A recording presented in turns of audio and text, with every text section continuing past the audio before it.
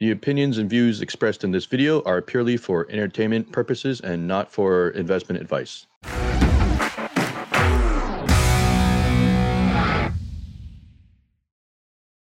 Wait, I can't hear you. Your mic's off now.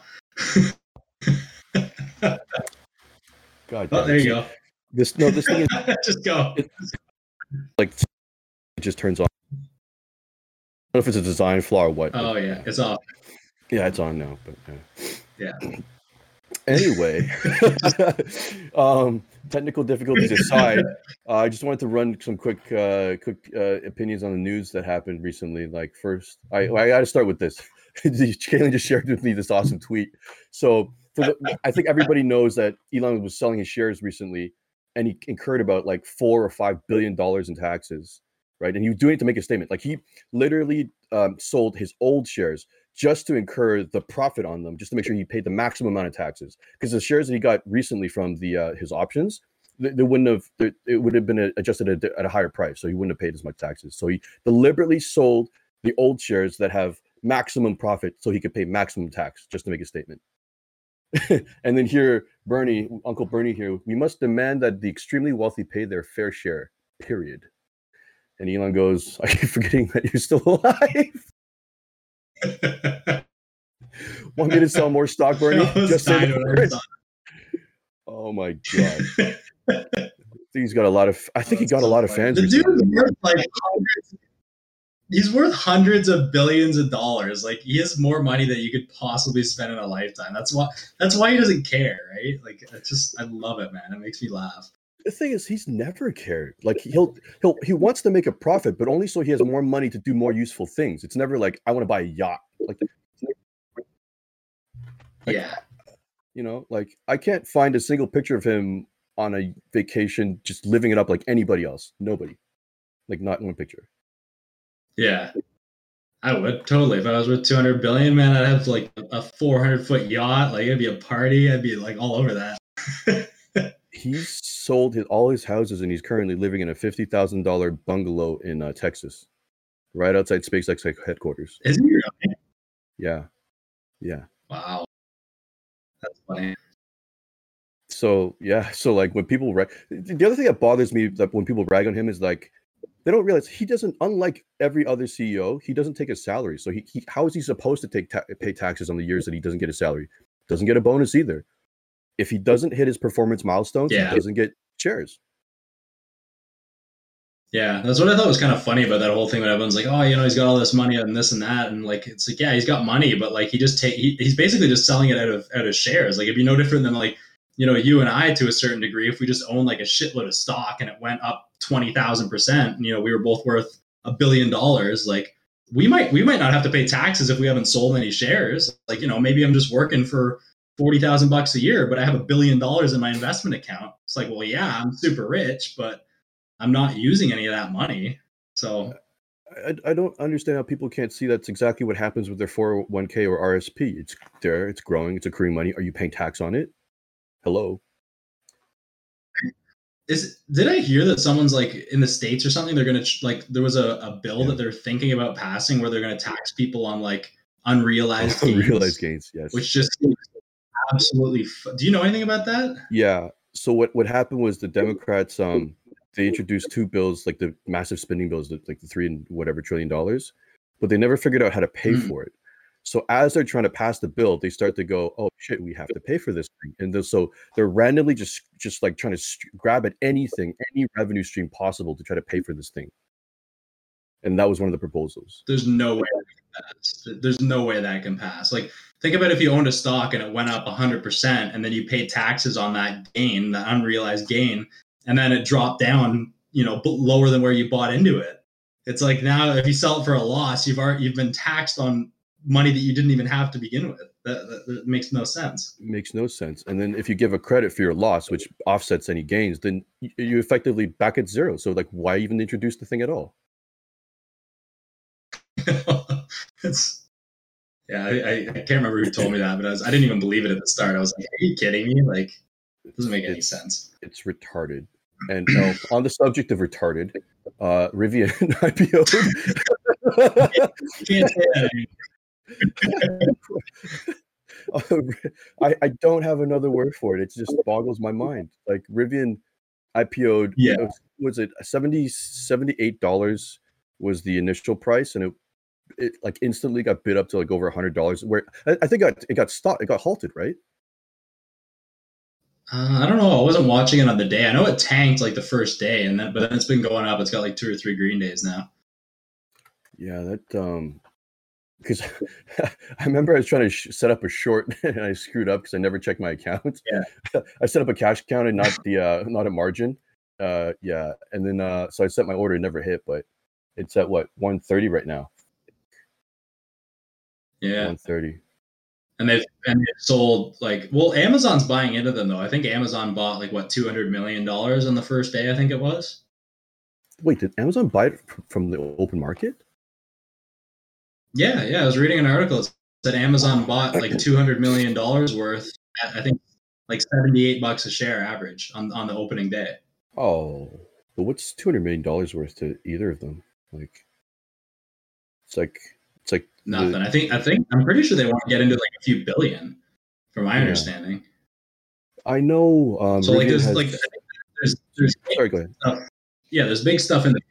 No, I was just gonna say like there's obviously like big stuff in the future. Like if Amazon's putting that kind of money into them, like they know that there's going to be something there. It's just funny that like right now, considering they haven't sold any cars to the like commercial public, they've given like what 150 to their staff or something like that.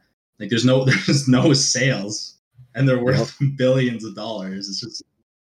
$100 billion they're worth. I'm gonna make a wild call just now because from exactly what you just said, it made me realize something. Because I know Amazon has a purchase order to Rivian for these EV delivery vans, which makes sense. But I wonder if Amazon is starting to take a position now for potentially a hostile takeover at some point, because Amazon's guys are sharp, and I hate Rivian not because of their product or their engineers, but because the CEO is an idiot. So I wonder if Amazon's looking at them like the way I'm looking at them, going, these guys are a takeover target. We're gonna get them for cheap. Yeah, maybe they might sell out too, right? Like it'd be easier for Amazon just to buy a company like that than to try and start one on their own. And also, like Amazon's all about control. So it's like if they end up supplying your delivery vans, and you kind of want to control the source, right? Otherwise, you kind of have a liability out there. Like, what if your vans need maintenance and they up the price on you? Like, so there's a whole bunch of reasons to want to own the whole supply chain. Yeah, 100%. Especially like if you're looking at something like Amazon with that kind of size, like if you're basically like subbing out to a private company, like they could just say, oh, we have the contract, so we're increasing your rates 20% next year, and you're kind of screwed, right? So, did you know Amazon was getting into trucking and air freights? No. So that's a huge competitive advantage. This is what I do like about Amazon. Like as much as I shit on Bezos, Amazon, the company, I love. So what they started doing was they started buying some little planes and whatever to do their own deliveries. And what they're and this has been their MO since the beginning, where it's like whatever they use for themselves, they realize that at least half the time it's unused resources. So like if we send a plane from our warehouse from Canada to Germany, it's coming back empty, right? So what they're doing is now they're advertising in Germany saying we're gonna give you this white label program where if you want to hop on our plane, we're gonna give you a discounted price versus UPS versus whatever any other shipper. And then so the plane, which has to come back anyway, now has paying customers paying for shipping from Germany to back to the US. Okay. Yeah, and then they do that with their trucking too. They have a bunch of trucks. They're hauling stuff all over the U.S., but they make sure it's never empty. So they started opening this up to their Amazon Marketplace customers. They're like, if you want to make a delivery from A to B, then hop on our truck. Fucking genius. Yeah, like a discount for it. Yeah, well, it makes a lot of sense. Like any shipping company, you probably want to do that. Like you never want anything like a truck or a boat or a plane. Like nothing should ever be going anywhere empty. Yeah. Otherwise, you're just losing money. That's so true. Actually, I should know this. I worked for Brinks. There was a lot of empty trucks. There's a lot of. Yeah, I was gonna say I work in construction. Like I always want something on the trucks, machines, material, whatever. Like I don't want moving around empty. That makes sense. That makes total sense. All right, so that's it for the news. Like I just Yeah, you know what? Because I was going to touch on qualitative analysis anyway. I was going to use Vimeo as the example, but might as well start with Rivian. So I'm going to set the record straight. I like the product. I've seen the product. I actually know some of the engineers behind the design of their truck. So I know the truck is fantastic. The reason I'm not bullish on the company is the CEO. And this is what's called a qualitative analysis. You're not going to find this in like a balance sheet. You're not going to find this in any of the fundamentals, right? It's just kind of like a gut feeling, or you kind of just a character judgment kind of thing. And the way the CEO has been acting is like, I feel like his mouth is always writing checks that his engineers didn't have to cash. So basically he's saying stuff, they can do stuff that they technically can't do. And I know they can't do. And their engineers are in the back going, fucking God, we have to not make it happen. Right. So that's one reason why I'm not with these guys. That's like one of the main reasons you got into Tesla in the first place, though, is because you just liked Elon. Are we talking about that, like, like at the beginning of the year when we first started doing the podcast and stuff, and even before then, you always said, like, I just love the way this guy works. I love the way he runs this company, and everything else aside, you just know that if you got someone at the helm, like who's driving the thing, that's got a work ethic and intelligent enough to do it, then that's good enough reason for anybody to invest in a company, in my opinion. Like, it's like if I was to start a company, like I would invest in myself because I know that nobody's going to outwork me, and I know that I wouldn't let the thing fail. Like I would literally work myself to death before I let something fail. So like if I knew that about myself or about someone else who's running a company, like even if everything doesn't look that great to begin with, like if you know that they're going to be that type of person, then it gives you a lot of confidence in the position. Yeah, you're right. I watched almost every speech he did, even back in like the PayPal days, and what I was trying to gather was his thought process. I'm not trying to look at a guy or any CEO like going, "Oh, are they charming? Are they good at speaking?" Because Elon's clearly not good at speaking. The guy's got a stutter, right? But I was listening to what he was saying, and more importantly, I was listening to his thought process. And I'm like, "Does this make sense? Is this what you want to see in a leader?" I've never heard a leader speak more clearly about his ideas than except maybe Steve Jobs. Yeah, that's what I love about like trading and stuff, man. Is like I feel like ever since like getting into trading as much as I am now, like it's honestly helped me in so many different aspects of my life. Like I can look at any situation completely objectively. Like I'm totally comfortable being in a room with 20 people that are panicking or something, or saying something, or saying, no, this is the way this is, or like, oh, I hear this news article, and like I'll be the guy that sits there and just listens to it objectively and says, no, I don't believe that. Like I need to look into that. Like I'm that guy, and then I'm like, oh, what are you talking about? What are you talking about? And like I look like the asshole, but I'm like, I don't believe that. Like I need to research that further. I'm not just going to take your word for it. And like when you're out in society and stuff, like that kind of thing comes across as like, oh, like what the fuck's this guy talking about? Like, what do you mean? Like you're not just jumping on board, but like it just makes everything a lot like less stressful. Like I never get riled up about stuff. I never get, like just anything. Like it just keeps you a lot more level-headed, and you can really think objectively. And like that's something I've learned from trading, is because like when getting into a position, like I have to be able to think for myself, because you can never make money piggybacking off someone else. So you have to be able to sit there and look at all these news articles and say, you know what? No, like I'm going to do this because I think that that's the right thing to do. Even though everybody's telling me I'm wrong, I think I'm right. And then you roll with it, right? Yeah. There's the other problem too, where I think new traders will hear something like that and go, oh, okay, so the idea is to be contrarian. But that's not what you're saying. You're saying is like, get your own ideas, found your own solution or your own thesis. And then if it happens to match up with the group, great. If it doesn't, then do that. Yeah, exactly. That's what it comes down to, right? It's like, that's the biggest lesson that I've learned. And like, since I started trading, is just to be completely 100% objective in every decision that you make when it comes to investing and trading and like anything like business, just, reading an article in the newspaper, like anything, just the ability to be able to look at something and not just be like, oh, wow, this is crazy because it's, it's in the news, it's real, or it's on CNBC, or, it's in the Toronto Star, or like whatever it is, and just read something and just take it for what it is. Like you have to be able to read something and think about it. And like, that's again, one of the things I love about Elon Musk. And like, it was funny. I realized that about him when I was watching the Joe Rogan podcast, because that was the first time I actually like really listened to the guy. And like I noticed that every single time, Joe would ask him a question, he would never answer immediately, and he never did you know, like when someone says something, I can't think of an example, but it's like, you know, like, hey, yeah, like, did you hear, like, you know, these cars are really fast? Like, oh yeah, they are really fast. And it's because like, they kind of like repeat what you say. Yeah. He never did that. He was all like, he'd always stop and there'd be like kind of this awkward, like 3 or 4 second pause. And then he'd make an answer. And like, when I saw that, I was just like that helped me a lot, like in my trading, ironically, because I was like, I'm sitting there, I'm like, this guy's like one of the smartest guys in the world. And like, he never jumps in an answer. He always just sits there. He doesn't feel like he needs to answer right away. He thinks about it and then he says what he really wants to say. And I just found that so like, I just found the intelligence behind that like really inspiring. And I kind of like started fashioning my own decisions off of that at that point. I did the exact same thing when I was researching Tesla. Like when I first started, I was like, wow, this guy's got great answers. He stutters, but if you listen to the content, it's fantastic.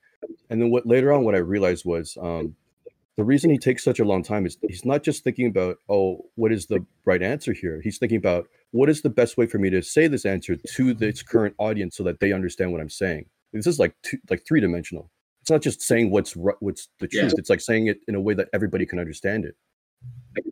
Brilliant.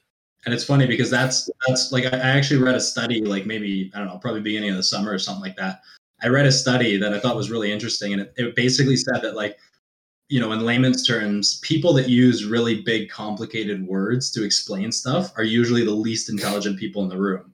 It's like if you take someone who went to school for like, I don't know, like just for bodybuilding purposes, like let's say you went to school for like kinesiology and you're like, oh yeah, you know, like when you're doing like a leg press or a squat, it's like you can feel it in your, you know, quadriceps lateralis. Or, you know, people that I don't know what the fuck that is, but like people that talk like are usually the least intelligent ones, because I can't remember what the reasoning was, but it was like because they're trying to like show you that they know stuff. Whereas the people that they found, whereas the people that they found to be the most intelligent are the ones that can explain really complicated processes and information in very, very basic terms to whatever their audience is to understand. Like it's like when I look like even like, you know, I'm not saying I'm super intelligent by any means, but like it's like for me, like I've been, you know, lifting weights and training in the gym and stuff for like 7 or so years now.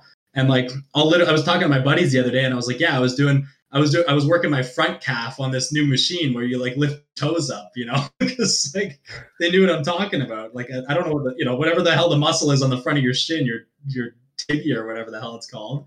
But I was just like, yeah, I was working my front calf, like lifting my toes up. Like everybody I was talking to, you know, they laugh or whatever, but they know exactly what I'm referring to as soon as I say that, right? Whereas if I said the actual muscle, then I'd have to re-explain it again, and the person I'm talking to feels like an idiot because they're like, "What are you talking about?" And then, you know, I'm like, "Oh yeah, I know all this cool information." It's like, no, you just want to have a fluid conversation with the person you're talking to, and just have everybody understand everything. Like, what's the point in being like, you don't know what that is, or you haven't heard of this? Like, are you an idiot? It's like, no, I just haven't heard it. Just because I haven't heard it doesn't mean I'm an idiot. I've just never learned that before. You know, it just made me realize something. It was probably ego has something to do with it, because they're probably thinking like, oh, I just said something that confused everybody. I must be smart. Like, you know? Yeah, for sure it does. But like that's a sign of maturity and intelligence, in my opinion, is being able to be that person in the room that says, like, you know, when someone says something, be like, you know, I don't know what that means, or I don't understand that, and get them to explain it to you, because then that's how you're going to learn. And you're also comfortable enough with yourself that you can be with somebody else who's explaining something to you or talking to you, whoever that person is, and be like, you know, I don't know what that is. Like, and if they laugh at you or whatever, just be like, I've just never heard that before. Like, I don't understand why it's funny. It's just something that I've never heard. So how are you expecting me to know this? You know? But like a lot of times people they'll just breeze over it, and they'll say, you know, if you're say you're working on your car, it's like, oh yeah, you know, like I had to change the, you know, the vacuum line because you know, what happens when that breaks, and like it's just like, oh yeah, totally. But, like you have no idea, right? You're just kind of rolling with it. Whereas like what you should do is be like, no, like what happens, and then they can tell you, and then you're going to learn something. 1,000%. I think it comes from Elon's physics background, because Einstein said this quote, and when you said it, it immediately hit my head. He said, "Everything should be made as simple as possible, but no simpler." And he's saying this in reference when he's talking about how he developed quantum mechanics. Excuse me. When they're trying to develop high-level physics, it's like you could really get lost in the weeds trying to describe what happens with an atom in quantum mechanics, or you could just try to be like, okay, at the very distilled level, what is happening to here? What is the interaction between an atom and this and that, right? So I think it comes from the physics background, Elon's, that he thinks that way. Mm-hmm. But I just love it, man. Like I love that way of thinking. I think it's like, you're right. Like everyday people should adopt it, and it would make things quite a bit. It would be quite beneficial, I think. Mm-hmm. Yeah, so, it's something that, like, I think as a person, you need to be pretty confident in yourself to be able to do that. Like, especially depending on what situation you're in. I mean, like, you know, if you're in a room full of people that are really good at something, or like whatever, you know, like if you walk into a room full of, you know, say mechanics or something like that, and you take your car in because it's broken, like, you know, it's like you look in the movies or whatever, and, you know, you take it in the mechanic shop and everyone's like, oh yeah, this is wrong. And it's like, you know, you're like, oh, what's that? And they're like, oh, you don't know what that is, right? And they try to make you feel like an idiot. Like, you know, you're gonna, not saying anything bad about mechanics. A lot of my friends are mechanics, and just saying it's the first idea that comes to mind. But it's one of those things where it's like, you know, you have to be comfortable to sit there. Like, if the people are gonna make fun of you for asking a question and trying to learn something, like, one, those aren't the kind of people you want to be around, and two, you have to be confident enough in yourself to be able to just be like, I just don't know that. Like, if you'd like to explain it to me so I can learn, then that would be great. But if not, if you're just gonna, you know, be an asshole about it, then just, you know, I just want to be around you anymore. You're not the type of person I want to talk to. You know what? I think this ties back into trading, investing, almost completely, because I've had times where somebody will message me, and rather than, and you know they're new and they know they're new, but rather than trying to be like, approach it with the conversation with like an open mind, they'll start like throwing out like those, you know, those buzzwords you hear on CNBC or any of the news things, and to sound like they know what they're talking about. And I'm listening, I'm like, that's not the right context. Nope, that's not related. Like, it's like you're not helping yourself, and you're just embarrassing yourself in front of me. It's like, just say you don't know. I'll fill in the blanks for you. Like, that's it. Mm-hmm. It's tough though, right? Because like everybody wants to be a hero, like especially in the stock market. Like, you see all these stories of people making millions of dollars every day, and it's like, you know, you want to just jump in there and learn all this like new lingo and stuff. Like I have people that have messaged me and been like, hey man, like, have you heard that I don't know, this ratio on this stock, or like, you know, the Fed's doing this, or FINRA this, or like SEC that, or whatever. And like, somebody will say some abbreviation of something, and I'll be like, what is that? Like, I've never heard that term before in my life. And they're like, you don't know what that is? Like, man, like, are you serious? Like, oh my God, you're missing out on so much. And you know, this is coming from someone who's been trading for like a month. And here I am, like, I make money every day of the week.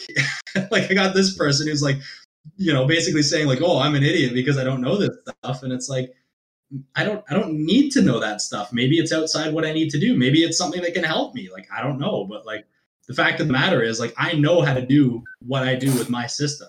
So if there's something outside of that, then sure, like, I can learn it. It might be completely irrelevant to me, but if you want to tell me what it is, then go right ahead. But if you're gonna come to me, like someone who's been doing this for 4 years, and you've only been in the game for like a month, and you're gonna look at me like I don't know what I'm doing, like, I'm sorry, man. Have fun losing your money. Well, I think they don't realize you have a kill switch where it's like, how's your bank account looking? Like, you could just throw that at any given moment. Yeah, I'll just pull my phone and show you my investment account, and then they'll shut them up pretty quick. You know, I don't need to do that. I just gotta say, oh yeah, okay, whatever. You know, you're smarter than me. Have fun. Talk to you later. It's like you got an order sheet list like a mile long, like from just a month ago. You know. Yeah. But again, you know, it's that kind of herd mentality, and like a lot of people get humbled and they get over that, right? Like they'll start like that, and then they'll kind of they mature and they learn and they realize like, okay, I really don't know what the fuck I'm doing, and then you get better and you kind of come full circle and you get back to it, and then like, you know, so it's not like the end of the world, but like I just think that's a huge learning curve that people can eliminate if they just realize that, like, you know, trading and investing is kind of one of those weird things where like people think that you don't need to have an education to be able to do it. Like, they think it really is as easy as, you know, following what CNBC says, or Motley Fool, or whatever, you know, potato in my ass 500 on Twitter says, or whatever the fuck these guys are. It's like they want to follow all these guys, And like they think it's literally that easy, right? But it's like, you know, it's just funny because the people that do this for a living and the people that make a lot of money at this, like the way I think about it is like, think about Wall Street. Like, are you going to get hired by like, say, Wells Fargo or like, a big investment bank or like a hedge fund? Like, are they just going to hire someone off the street to put their clients' money in places because they think they know what they're doing after a month from reading tweets? Like, no, that's absurd, right? They would never do that in a million years. You got to go to school for years. You got to learn how to do everything. You got to work the shit jobs, work your way up. So it's just kind of one of these weird, like, because it is a career, like it's a business. Like if you want to be a trader where you're making money and you're not just like, throwing your money in the S&P and forgetting about it. Like if you really want to know what you're doing, you have to treat it like a business. You have to pay for education. You have to learn how to do these things. You have to do trial and error. And it takes years before you're going to make money at it. But a lot of people just really think it's like super easy. So I think that's kind of like where a lot of that problem lies. And then people that survive, that first year or so of that learning curve where they're just getting, punched in the gut all the time because they don't know what they're doing. Those are the ones that can kind of humble themselves and come, because it happened to me, right? And then you kind of humble yourself. You come out on the other side and you're like, okay, if I really want to do this, like I have to just, actually learn how to do this. I need to study. I need to take my time. Like I need to treat this like I'm going to university. It's going to take, it took me 4 years, which is as long as somebody goes to university for any job, some even longer. And now that I've done my, 4-year education through trial and error, through paid courses, through investing, through learning from people, now I'm at a point where I can actually do it and make money. I think we talked about it once, like roughly both me and you hit about 10,000 hours before we like randomly, completely randomly, both hit 10,000 hours before we're like, yep, we were feeling pretty comfortable then. Yeah, like it takes a long, and if you talk to anybody who's been trading or like, who makes money consistently trading, like most people say on average, it's like a year to 2 years, like full time. So like if you've been trading a year or two, like full time, like that's all you're doing, then you're probably going to get to a point where you're like, you can start making really consistent money, like decent income. So if you're like you and I, where you're working full time outside of that, you basically cut that time in half, if not more. So, you and I were looking at like, say, like in the 4 to 5 year range, right? Because we were working full time. So the only time we could study the markets and learn how to do this is on, after work, we spend a few hours every night and on the weekends. So like our work week is only 20 hours in the stock market, roughly. And to be honest, I don't think I could have sped it up any longer, because I know me. I've tried to learn a lot of skills over the years, different ones, and I know me. I'm very slow at first, like stupid slow at first. I'll be like the I'm gonna use the R word again. It's gonna be the dumbass at the back of the class, and then but my learning curve accelerates. Like I'll have a bunch of eureka moments, and then it'll start to accelerate. So my learning curve is not a straight line at all. Like for the first maybe 2 years, I might I'm like super stubborn. Like I'm the same way my dad is. Like we're both just super stubborn. So like I'm the kind of guy where it's like, it's like, oh, you make a mistake once and you try to do the same thing again. Like that's the definition of insanity, like expecting a different result. I'm that idiot that makes the same mistake 15 times before I think something's going to change, right? So like, if I could do it, anybody can do it. And like, that's the reality. It's like, because that's just the type of person I am, is like, I just get so stubborn that I'm like, I'm going to do this right. And like, this is the way to do it. And everybody else doesn't know what they're talking about. And, so it takes me twice as long as it takes everybody else. This is effectively us. We're learning. Remember the episode of Sideshow Bob? Yeah. The rakes in the face. There you go. Yeah. Yeah. Yeah. That's literally what my learning process is like. The thing is, I don't even know if there's any other way unless you're like just a savant. Because to me, it's like what we're basically saying is we have to be proven wrong, and just once is not enough. You have to prove me wrong over and over again before it gets into my head that okay, this is I'm convinced this is not the right way. Yeah, exactly. And I think it probably amplified 10 times in the stock market, because like there's so many other factors around it. Like if you look at a chart pattern, like we've talked about this before, if the fundamentals behind the chart pattern or the news or whatever doesn't line up, then the trade might not work. So you can look at a chart and then it works, and then you do it again and then it works, and then you do it 10 more times and it doesn't work every time, and it's like, what the fuck is going on? And then you start digging into it more and you realize like, oh, well, the news wasn't right, or the volume wasn't right, or the float wasn't right. And then, so it's the learning curve is much longer, in my opinion. You just got an amazing segue to the last topic I wanted to touch on. It was the Galaxy trade.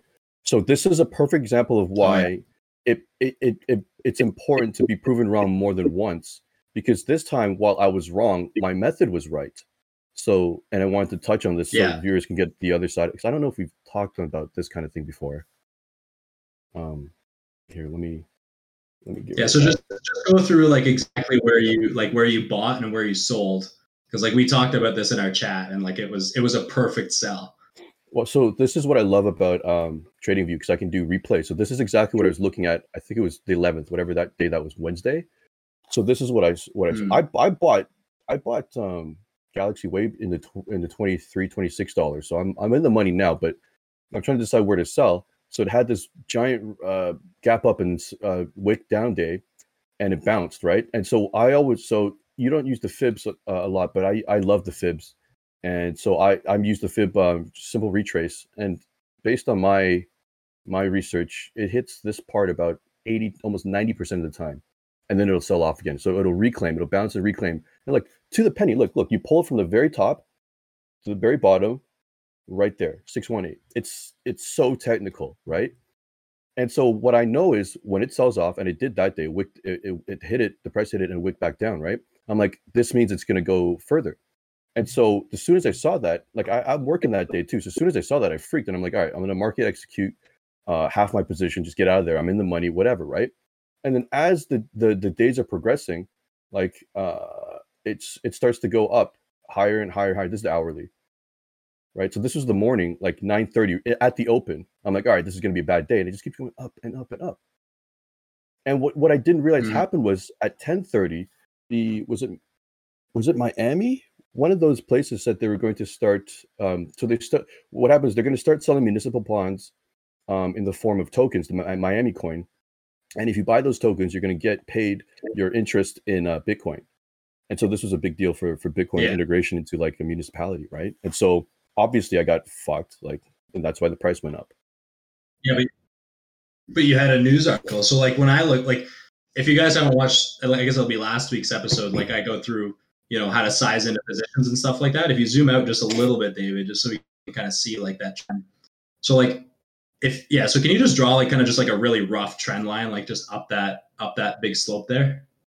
Just like really rough, like up a little bit more, like higher, kind of like right to where it like broke down, like increase. No, like make it steeper so that all that's below it. Like that? Yeah, kind of like something like that, roughly. Okay.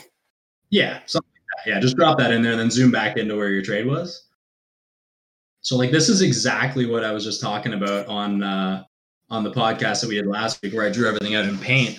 So like just zoom right in onto like just that little area there where like your trade was. Right, so it's like really clear. So you see, so that big red candle to the left there, like where it was above the front side of the trend line there. So that big red candle there, if you look at the well, you took the volume off, but if you look at the volume on that one, the volume, see how big that volume is on the bottom there? Yep. So like for me, again, guys, watch the last episode because this lines up perfectly. So like what I'd do is I'd look at the bottom of that candle, and that would be one of those daily lines that I'm looking at because it's got big volume, right? So that's going to be a resistance line. Like that's going to be a support and resistance line. So what happens is as we roll over and we go into the backside, this is exactly what I was talking about. You wait for the bounce, and then where does the bounce line up? Right where David sold, right at the bottom of that candle. So that would have been a perfect short entry. And that's like, David, like you're looking at this on the Fibonacci and you're thinking, okay, as soon as it gets up to there, that's where I sell. I'm looking at this based on the daily chart and the volume, and I'm drawing my line in there, and they line up perfectly, right? Like that's exactly where I would short, and I would short full size right there. So if that news article hadn't come out, I could bet you 95% that would have sold all the way back down, and I would have covered it at the previous lows. That's the trade right there that I went over last week. And that exact trade. So the only reason that didn't work is because a news article came out. Yeah. If that news article came out, David, your sell was perfect regardless. Right. And that's where I would have shorted full side. Right. And the next line. And like, if you need any more confirmation, this is like, I use this too. Like the volume was increasing at the price was decreasing. That means this thing's got some real momentum. It's not some bullshit sell-off. Yeah. So when you see that big green candle, like look at the volume on the green candle up into that line.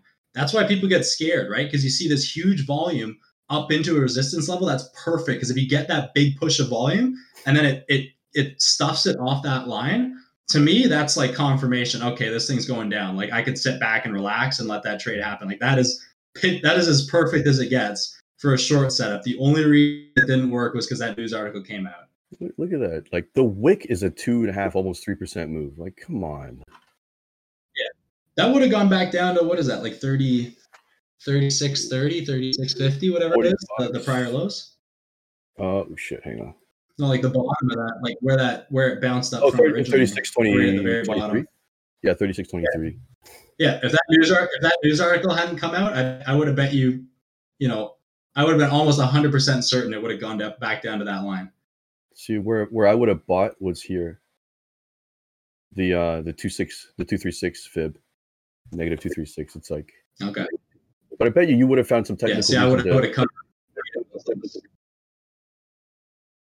Yeah, I would have covered at those prior lows there for sure if I was shorting that. But that's a perfect setup. Like if you haven't watched the last episode, watch it and then watch this one, and you'll see how perfect that is. It's funny how it lines up so. It's that easy. Right? Like it's literally that easy. That's all we're looking at. David's looking at Fibonacci's. I'm looking at big red candles with a line and a volume bar, and that's it.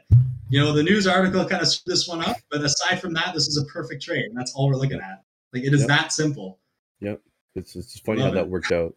But on that topic, I just wanted to. I'm going to close with this one thought because I said it once before, but I think it bears talking about again. It's a bias called resulting. Then I got it from poker.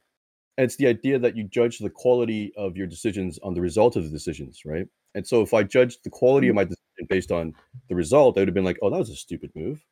But that's not what happened. Right? Mm-hmm. We both have technical reasons. Move. I texted you. Yeah. Yeah, you told me, like in the chat, you're like, oh, fuck, it's going higher. But then you said that there was a news article that came out, and I texted you. I was like, that was a perfect sell because 9 times out of 10, that thing would have sold right back off to the lows and you would have been in the red. I was like, that was a perfect sell. Yeah. Because that's where I would have shorted it. And if I would have shorted it, you don't want to be holding on. It's good. I'm going to watch that area more closely now. Every time I see a 618, I'm like, fucking, this is where Kalen's going to short. I'm like, get the fuck out of there. Yeah. As long as you have a big volume like day that lines up with that level, then yes, 100% every time. Yeah. Yeah. So, but yeah, so like the idea is like, but that's not what happened, right? Like the result of my decision is completely independent with the quality of my decision because everything from the quality side, the indicators, the fundamentals, everything lined up correctly. And so just like poker, like you could play the perfect hand, bet the perfect size all the way until the river and the wrong card comes out, you're fucked, you lose. But did you do anything wrong? No. And so that's what's really important for traders to understand that their own process to be able to judge, like, did I actually make a mistake here? Or is this just reality being reality, which is random? Yeah.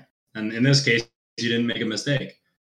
Like that would, and like if I had a shorted that, I would have lost. And that would have been, the 1 out of 10 times that this pattern doesn't work because there was an external factor that you can't see coming. So yeah.